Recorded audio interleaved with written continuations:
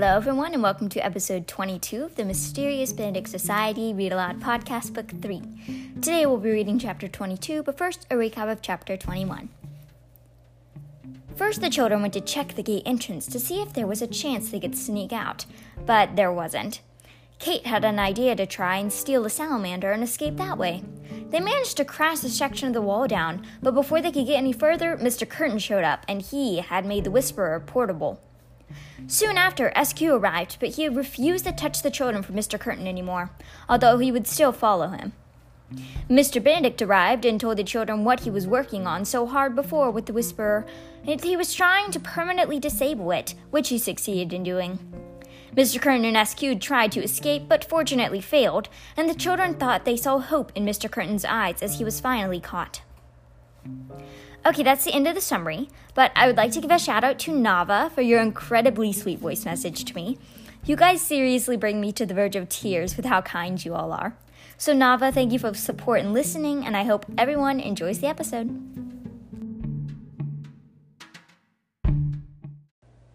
Chapter 22, Projects and Poetry. Mr. Benedict awoke with a start and ran his fingers through his rumpled hair. Glancing about, he found himself in a study chair, flanked by Rhonda and number 2. Across the desk sat a frowning Mr. Gaines and a worried-looking Miss Argent. "Ah," Mr. Benedict said, "you were saying, Mr. Gaines." "Have you already forgotten?" growled Mr. Gaines. "Apparently you found it quite humorous." "Oh, yes," Mr. Benedict said with a smile. "You were warning me of the consequences of failing to cooperate. I apologize. I thought we had established that the Whisperer no longer functions, so your threat to deny me access seemed like a joke." Mr. Gaines stared at him coolly. "We thought, with proper incentive, you might be persuaded to restart the Whisperer." "To do so, I would essentially have to reinvent it, Mr. Gaines, a project that would take many years, and in which I have no interest." Mr. Gaines grunted doubtfully.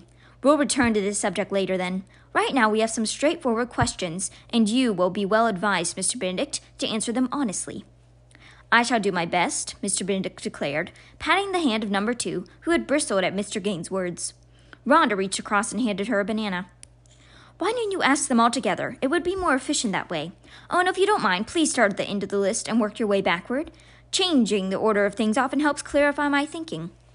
Mr. Gaines rolled his eyes and turned to Miss Argent, who nervously flipped to a different page on her clipboard, cleared her throat, and began reading the questions from a long list starting at the bottom. As promised, the questions were fairly straightforward, but anyone unfamiliar with the case, they would have seemed like jokes and riddles. What were the strong man and the security guard doing in the prison elevator? Who hit the man in the seersucker with the fake ambulance?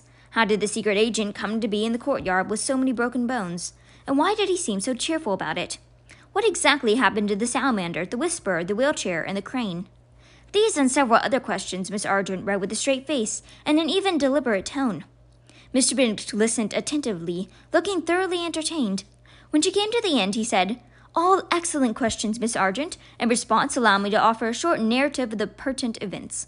If you prefer, I shall start at the beginning rather than the end." "Oh, please do," said Miss Argent, and Mr. Gaines nodded briskly. "Very well. The beginning is this. My brother's spies deceived your top advisors, the group of experts you conveniently summoned to Stonetown, Mr. Gaines, and we're talking to them to meet my brother at the prison, where he intended to use his Whisperer to extract top-secret information from them. When we learned of this, my associates and I intercepted their vehicle, and Milligan and 2 of his sentries apprehended the spies, all of which I believe you know already. And when I informed your advisors of my brother's plot, they agreed it would be preferable for them to exit the vehicle and seek shelter beneath a highway overpass. Extreme haste was necessary in order to save the children, for if the van did not arrive on time, I believe my brother would go suspicious and move to another secret location. Therefore, although Milligan sent instructions for several more agents to follow after us, we could not wait for them to organize their team.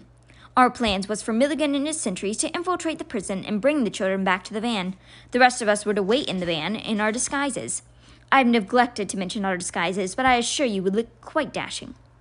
Pretending to be sentries ourselves, and thus we hoped starving off any reckless attacks from the part of the 10 men. Unfortunately, things went awry, and when Milligan did not communicate with us, his radio had been broken, Muto and Mrs. Plug decided to go in after him. They managed to get to the roof with the intention of scouting the area, but McCracken arrived at the same time, and strangle issued. Eventually, Milligan intervened and secured them inside the elevator for their own protection, but his conflict with McCracken accumulated in a fall from the roof into the courtyard. I believe this explains the broken bones. Miss Argent nodded without looking up from her clipboard. She was frantically taking notes.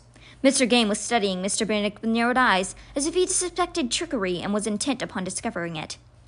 Now then, Mr. Benedict continued, during this time Milligan's sentries were engaged with another 10 men, but they too were defeated, shocked unconscious, at which point Rhonda and Number 2 thought it necessary to enter the fray. I was still asleep at this time, but I believe it was Number 2 who hit the 10 men with the fake ambulance. Am I right, Number 2?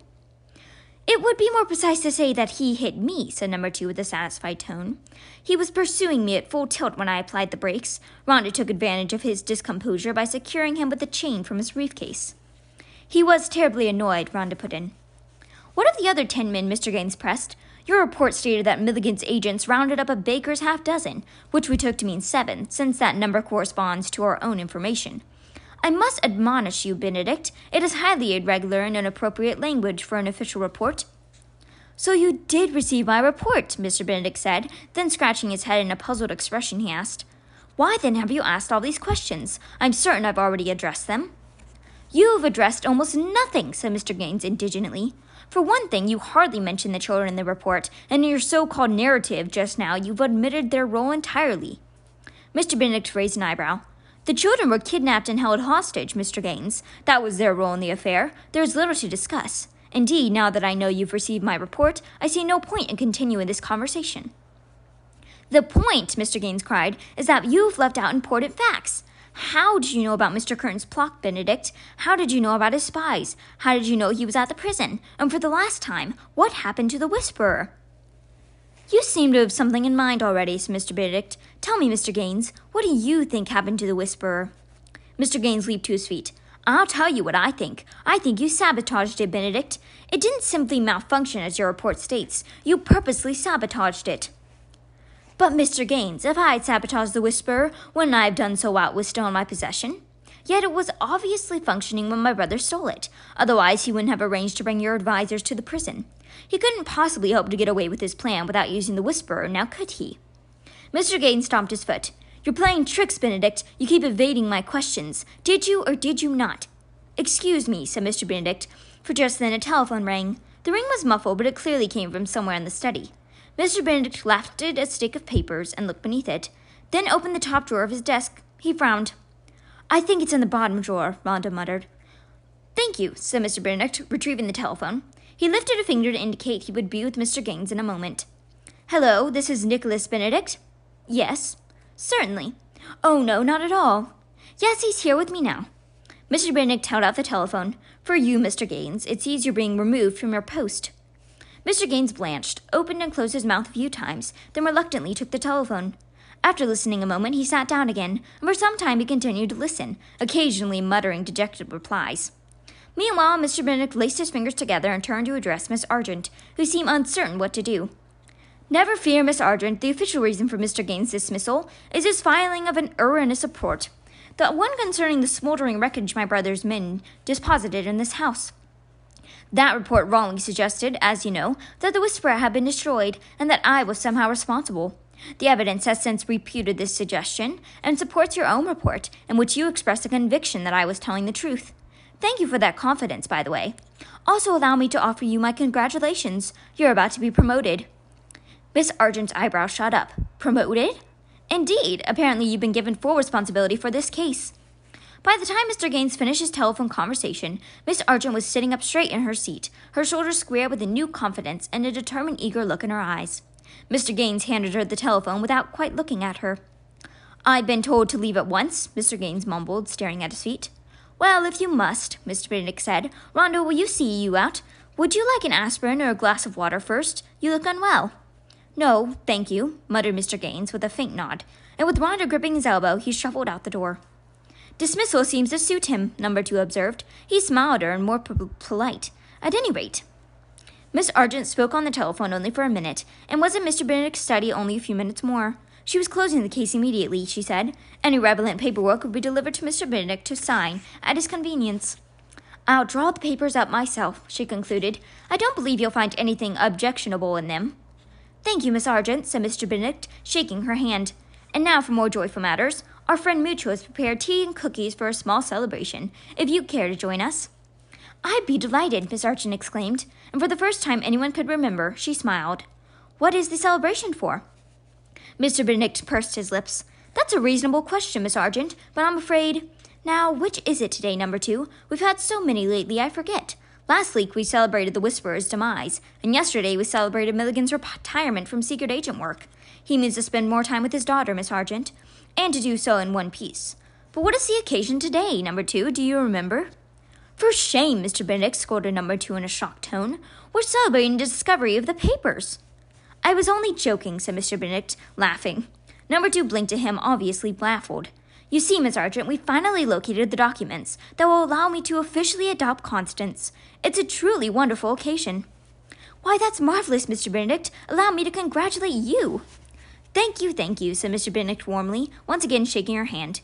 You know your way to the dining room, don't you? Number 2 and I will be along in a moment. As soon as Miss Argent had gone out, Mr. Benedict turned toward the wall behind him and said, I thought we agreed there would be no more eavesdropping, children. Number 2 gasped indignantly and rapped on the wall with her knuckles. Honestly, children, how rude! After a brief silence, 3 muffled, contrite voices said they were sorry. I never agreed to any such thing, protested a 4th. Also, Mr. Benedict, I know perfectly well that you made the joke just to get my goat. Well, said Mr. Benedict with a chuckle, perhaps I did.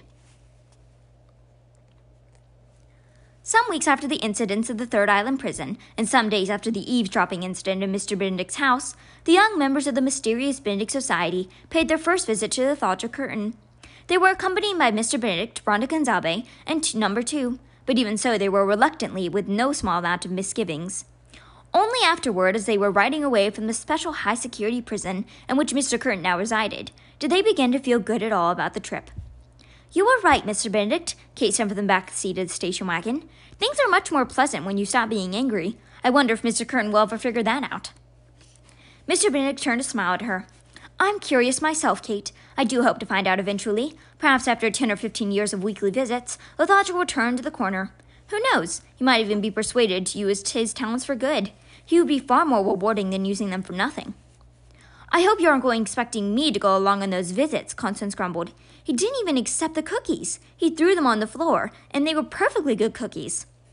You can decide for yourself whether to accompany me, Mr. Benedict said. You certainly need to feel obligated. He isn't your brother, after all, although it's true so be your uncle.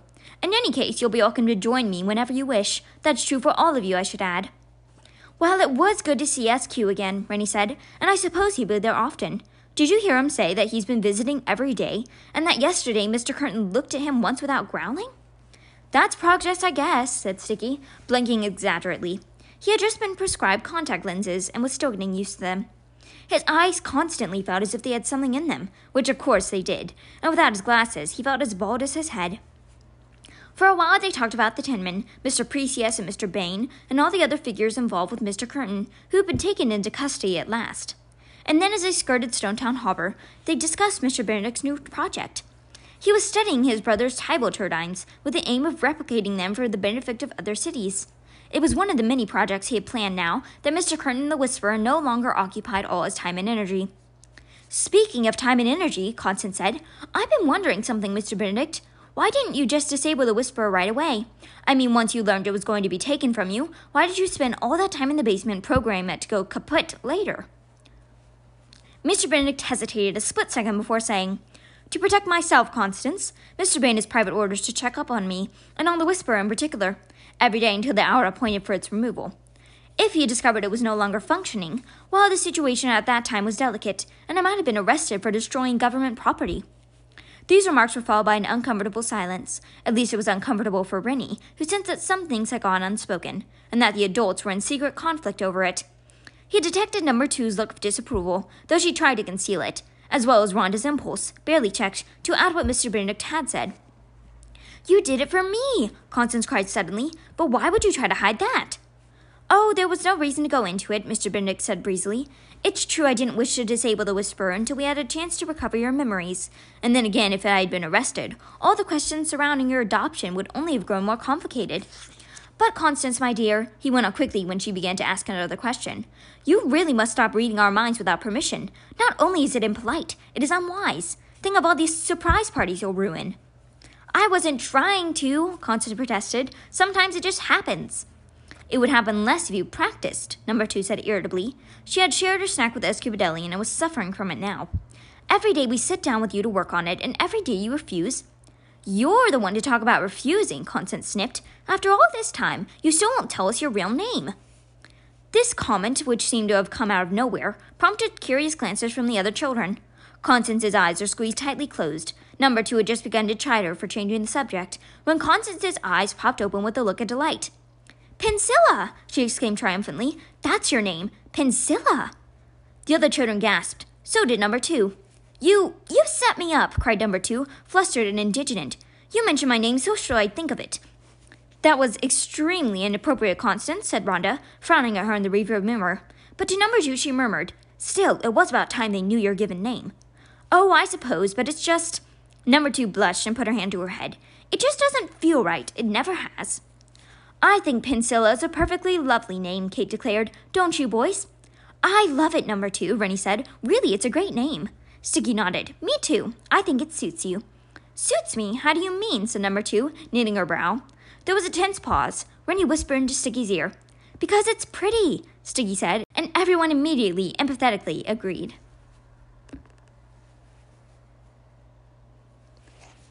That night, Mr. Benedict was sitting on the floor of his study, as was his habit when working alone, when there came a knock on his door. He contemplated the door before answering. In fact, he almost didn't, which was not his habit. But then he lowered his papers and said, Come in, all of you. The children filed into the study. Rennie closed the door, and everyone sat on the floor around Mr. Benedict. Their expressions were serious. I see we have something to discuss, Mr. Benedict said. More than that, Kate said, we have something to do. Constance pointed her finger at him. I know why you didn't want to talk about the Whisperer today. You didn't want me to find out how close you were to finding a cure for your narcolepsy. Mr. Benedict considered a moment before replying. Forgive me, my dear, but I was a bit embarrassed. I hope you can understand. With such urgent problems afoot, it would have seemed selfish for me to spend time working on what was, at bottom, a personal matter. But you're right, I was closer than I let on. I am sorry for keeping it from you. How close were you? Constance demanded. Exactly how close? Mr. Benedict had looked apologetic. Now he looked resigned. I see you already know the answer. He waved his hand carelessly. It's really of no consequence, Constance. You're more than used to living with my condition, and... You put it off, Constance cried. You were only a few hours away. Hours! But you didn't go through with it. Because of me. It's more complicated than... Don't try to explain it away. I've already gotten to the whole truth from Rhonda number 2. Not exactly with their permission, Sticky put in, with a significant look. Constance pressed on. You thought it might exhaust you to try it, and so you didn't. You wanted to be alert and strong enough to deal with Mr. Precious, and to help me recover my memories. You knew you were risking your opportunity. You knew you might lose it, but you put it off anyway because of me. You gave up your chance for sake, and that's why you didn't want me to know about it, because you didn't want me to feel bad about it. Mr. Benedict pursed his lips and said nothing for several moments, but at last, as all the children were staring at him with a clear exception of the truthful answer, he smiled somewhat ruefully and tapped his nose. Suddenly, Constance was all business. That's all right, she said in a matter-of-fact tone. I'll forgive you on one condition. She paused dramatically. You let me try to fix your problem. That's what I meant when I said we had something to do, Kate said. I gathered as much, Mr. Benedict said, and with a wondering expression he looked from face to face. And I see you are all determined that this should happen. But, Constance, you know I cannot possibly allow it. I am deeply touched, you must know that, but... You don't think I can do it? Constance snapped. Mr. Benedict frowned. You're not sure how to answer, Rennie said, because she has you trapped. If you say that she can do it, she'll insist on trying. If you say that she can't, you'll be lying. She already knows you think she can do it. We've been talking about this all evening, Mr. Benedict. Mr. Benedict gave Rennie a helpless, ironic smile. Thank you, Rennie, for clearing that up. We know you don't want her to try it, Kate said, because of how sick you'll think it will make her, and how if it doesn't work, she'll have gone through all that misery for nothing. But she doesn't care, Mr. Benedict. She wants to try it anyway, and we want you to let her. That's why we're here, Sticky said, for moral support, and we've agreed to take turns sitting with her all night to keep her company while she's so miserable. I want to do this, Constance insisted. Please let me try. Please, Rennie said. Pretty please, Kate said. Beautiful please, Sticky said, then winced a little, for it seemed wittier than he'd thought when he spoke it aloud. All the children clasped their hands together, pleading. Mr. Benedict looked at him with his bright green eyes shining. Then he fell asleep. When he woke up, there they were, still clasping their hands together and widening their eyes with exaggerated puppy dog looks, and this time he laughed. He fell asleep twice more, and when he awoke the last time, he agreed to let Constance try. "You'll tell me exactly what to think," Constance said, "right? With your mind, I mean?" "Yes, my dear, and the thoughts will be fairly simple, but you need to think them with as much intensity as you can manage." "That's what I figured," Constance said. "I'm ready to try." She swallowed dryly, thinking of the misery that would soon be upon her, but she did not flinch. "I think it will be best," Mr. Benedict said quietly, "if you stare directly at me. Do not close your eyes." Constance nodded and began to stare. "Let's go." Mr. Benedict took a deep breath, relaxed his shoulders, and fixedly returned Constance's gaze. For 5 minutes, the more the two of them stared and stared. The others were reminded of a contest in which each person tries to get the other to laugh. But never had any of them seen two people gazing with such intensity. It was disconcerting, so much so they were tempted to look away. But they held still, afraid of causing distraction, until a last look of frustration passed over Constance's face, and she broke off the stare with an irritated grunt. "I don't feel like it's working." She thumped her fist against her knees. Somehow doesn't feel strong enough. It isn't like it was with the other times." "Never fret," Mr. Benedict said gently. He seemed a bit relieved. "Perhaps someday when—" But Rennie, thinking back, felt a sudden flash of inspiration. "Try getting angry," he suggested. Mr. Benedict lifted an eyebrow. He glanced sidelong at Rennie. His lips twitched as if he were suppressing a smile. "Angry at Mr. Benedict?" said Constance with a helpless look. "But I don't think I can." "At the problem," Rennie said. "Try getting angry at that." "Angry," Constance repeated thoughtfully. She gave a tight, resolute nod. "Okay," she said. "I can do that. Let's try again, Mr. Benedict." Mr. Benedict's eyes twinkled. Whether the amusement or anticipation, it was impossible to say. Perhaps it was both, and taking another deep breath, he folded his hands together and said, "By all means, my dear, let us try again." They locked eyes as they had done before. This time, however, Constance's face began to darken. She furrowed her brow, her lips pressed together, and her jaw began to clench and unclench. In moments, her face was the exact hue of a pomegranate. She was visibly trembling now. She looked not just angry, but furious. Indeed, had the others not known better, they would have thought she was ready to fly at Mr. Benedict and try to pull his hair out. And then, abruptly, she stopped scowling and fell back. "There," she gasped. "This time I felt it." Putting a hand to her head, she looked hopefully at Mr. Benedict. "Well?" Mr. Benedict nodded and smiled. He reached forward and squeezed her hand. "I am enormously proud of your courage and selflessness, Constance. Thank you, my dear. Thank you from the bottom of my heart." "I know you're proud of me," Constance said in an exasperated tone, "but—" She shuddered. The color had begun to drain from her face. Oh no, here it comes. Tell me quick, Mr. Benedict, did it work?" "I'm afraid I can't say, Constance. Not yet, but we'll know soon enough. Right now, you should—" "No, I want to know now! Rennie, give him the poem, quick!" Rennie was already unfolding the sheet of paper. He thrust it at Mr. Benedict. "Constance wrote you a funny poem," he explained. "She hoped you might use it as a sort of test." Constance groaned, crossed her arms tightly, and sank over onto her side. Mr. Benedict gazed at her with concern. Then he looked at the poem and read the title aloud. "Why I Find Green Plaid So Annoying, and What I Intend to Do About It. An Explanation of My Heroic Actions." Mr. Benedict's lips jerked forward. He coughed into his hand, looked round at the older children, all of whom were grinning expectantly, and continued reading aloud from the first stanza. "For one thing, plaid's hideous, a pattern cooked up by dimwit designers who must have been mad. It's also perfidious, a word I looked up. It means lots of different things, all of them bad." Mr. Benedict chuckled, then laughed outright, and as he went on reading the poem, he laughed again, and then again, until finally he was laughing so hard his shoulders were shaking, and he could hardly hold the paper still enough to read from it. The children began to giggle. Even normal laughter is contagious, and Mr. Benedict's high-pitched chattering squeals, so much very like a dolphin screech, were not only contagious but funny in themselves. Even Constance, shivering and pale, managed to snicker through her moans. The giggles turned to laughter, and Mr. Benedict's laughs turned into guffaws and strange coyote-like yelps. And soon the laughter grew so uproarious it drew the others to the study, so that eventually the room was packed with family and friends, with everyone laughing, though only a few knew why, and looking at everyone else with giddy, wondering expressions. Indeed, the laughter was so boisterous that it took a while for the newcomers to notice that Constance was not only laughing but crying too, and that in fact she looked terribly ill, and that despite she was gazing happily at Mr. Benedict, who had never laughed with such gusto for so long.